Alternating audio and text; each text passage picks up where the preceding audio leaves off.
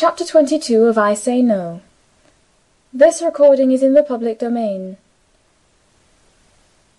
I Say No by Wilkie Collins. Chapter 22. Alban Morris. Having looked at the card, Emily put her first question to the servant. "Did you tell Mr. Morris what your orders were?" she asked. "Yes, miss. I said I was to have shown him in if you had been at home. Perhaps I did wrong. I told him what you told me when you went out this morning. I said you had gone to read at the museum." "What makes you think you did wrong?" "Well, miss, he didn't say anything, but he looked upset." "Do you mean that he looked angry?" The servant shook her head. "Not exactly angry, puzzled and put out." "Did he leave any message?" "He said he would call later, if you would be so good as to receive him." In half an hour more, Alban and Emily were together again. The light fell full on her face as she rose to receive him. "Oh, how you have suffered!" The words escaped him before he could restrain himself. He looked at her with the tender sympathy, so precious to women, which he had not seen in the face of any human creature since the loss of her aunt. Even the good doctor's efforts to console her had been efforts of professional routine, the inevitable result of his lifelong familiarity with sorrow and death. While Alban's eyes rested on her, Emily felt her tears rising.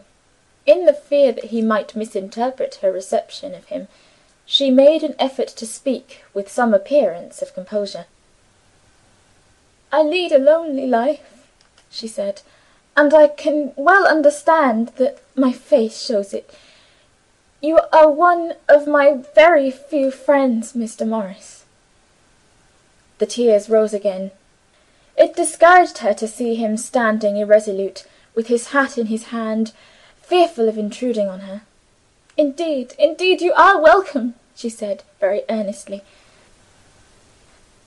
In those sad days her heart was easily touched. She gave him her hand for the second time. He held it gently for a moment. Every day since they had parted, she had been in his thoughts. She had become dearer to him than ever. He was too deeply affected to trust himself to answer. That silence pleaded for him as nothing had pleaded for him yet. In her secret self, she remembered with wonder how she had received his confession in the school garden. It was a little hard on him, surely, to forbid him even to hope. Conscious of her own weakness, even while giving way to it, she felt the necessity of turning his attention from herself. In some confusion, she pointed to a chair at her side, and spoke of his first visit when he had left her letters at the door. Having confided to him all that she had discovered, and all that she had guessed on that occasion, it was by an easy transition that she alluded next to the motive for his journey to the north. "I thought it might be suspicion of Mrs. Rook," she said. "Was I mistaken?" "No, you were right."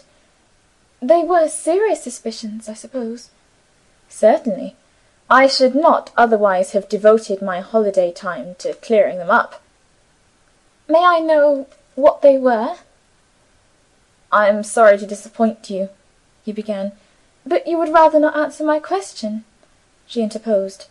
"I would rather hear you tell me if you have made any other guess." "One more, Mr. Morris. I guessed that you had become acquainted with Sir Jervis Redwood." "For the second time, Miss Emily, you have arrived at a sound conclusion. My one hope of finding opportunities for observing Sir Jervis's housekeeper depended on my chance of gaining admission to Sir Jervis's house." "How did you succeed? Perhaps you provided yourself with a letter of introduction?" "I knew nobody who could introduce me," Alban replied. As the event proved, a letter would have been needless. Sir Jervis introduced himself, and, more wonderful still, he invited me to his house at our first interview." "Sir Jervis introduced himself?" Emily repeated in amazement. "From Cecilia's description of him, I should have thought he was the last person to do that." Alban smiled. "And you would like to know how it happened?" he suggested. "The very favour I was going to ask of you," she replied. Instead of at once complying with her wishes, he paused, hesitated, and made a strange request. "Will you forgive my rudeness if I ask leave to walk up and down the room while I talk? I am a restless man. Walking up and down helps me to express myself freely." Her face reddened for the first time. "How like you that is!" she exclaimed. Alban looked at her with surprise and delight.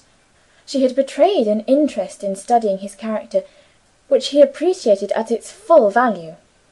"I should never have dared to hope," he said, "that you knew me so well already."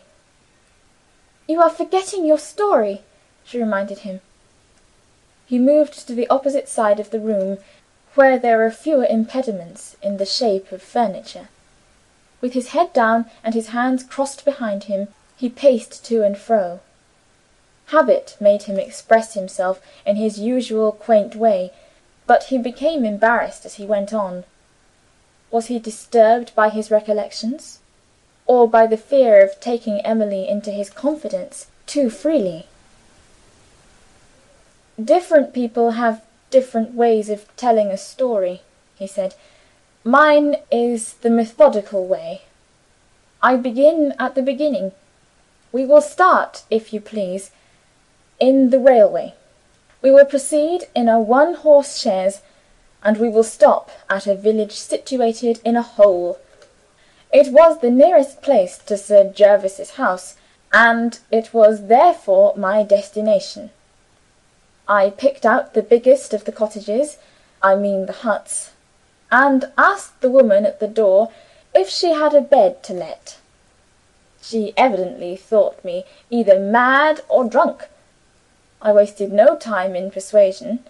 The right person to plead my cause was asleep in her arms. I began by admiring the baby, and I ended by taking the baby's portrait. From that moment I became a member of the family, the member who had his own way. Besides the room occupied by the husband and wife, there was a sort of kennel in which the husband's brother slept. He was dismissed, with 5 shillings of mine to comfort him, to find shelter somewhere else, and I was promoted to the vacant place. It is my misfortune to be tall. When I went to bed, I slept with my head on the pillow and my feet out of the window, very cool and pleasant in summer weather. The next morning I set my trap for Sir Jervis." "Your trap?" Emily repeated, wondering what he meant. "I went out to sketch from nature," Alban continued. "Can anybody, with or without a title, I don't care, living in a lonely country house, see a stranger hard at work with a colour box and brushes, and not stop to look at what he is doing? 3 days passed, and nothing happened. I was quite patient. The grand open country all round me offered lessons of inestimable value in what we call aerial perspective. On the 4th day I was absorbed over the hardest of all hard tasks in landscape art, studying the clouds straight from nature. The magnificent moorland was suddenly profaned by a man's voice speaking, or rather croaking, behind me. 'The worst course of human life,' the voice said, 'is the detestable necessity of taking exercise. I hate losing my time. I hate fine scenery. I hate fresh air. I hate a pony. Go on, you brute!' Being too deeply engaged with the clouds to look round, I had supposed this pretty speech to be addressed to some second person. Nothing of the sort. The croaking voice had a habit of speaking to itself. In a minute more there came within my range of view a solitary old man, mounted on a rough pony. Was it Sir Jervis? Alban hesitated. It looked more like the popular notion of the devil, he said. Oh, Mr. Morris! I give you my first impressions, Miss Emily, for what it is worth. He had his high-peaked hat in his hand, to keep his head cool. His weary iron-grey hair looked like hair standing on end. His bushy eyebrows curled upward towards his narrow temples. His horrid old globular eyes stared with a wicked brightness. His pointed beard hid his chin. He was covered from his throat to his ankles in a loose black garment, something between a coat and a cloak. And, to complete him, he had a club-foot. I don't doubt that Sir Jervis Redwood is the early alias which he finds convenient, but I stick to that first impression which appeared to surprise you. Ah, an artist! You seem to be the sort of man I want. In those terms he introduced himself. Observe, if you please, that my trap caught him the moment he came my way. Who wouldn't be an artist?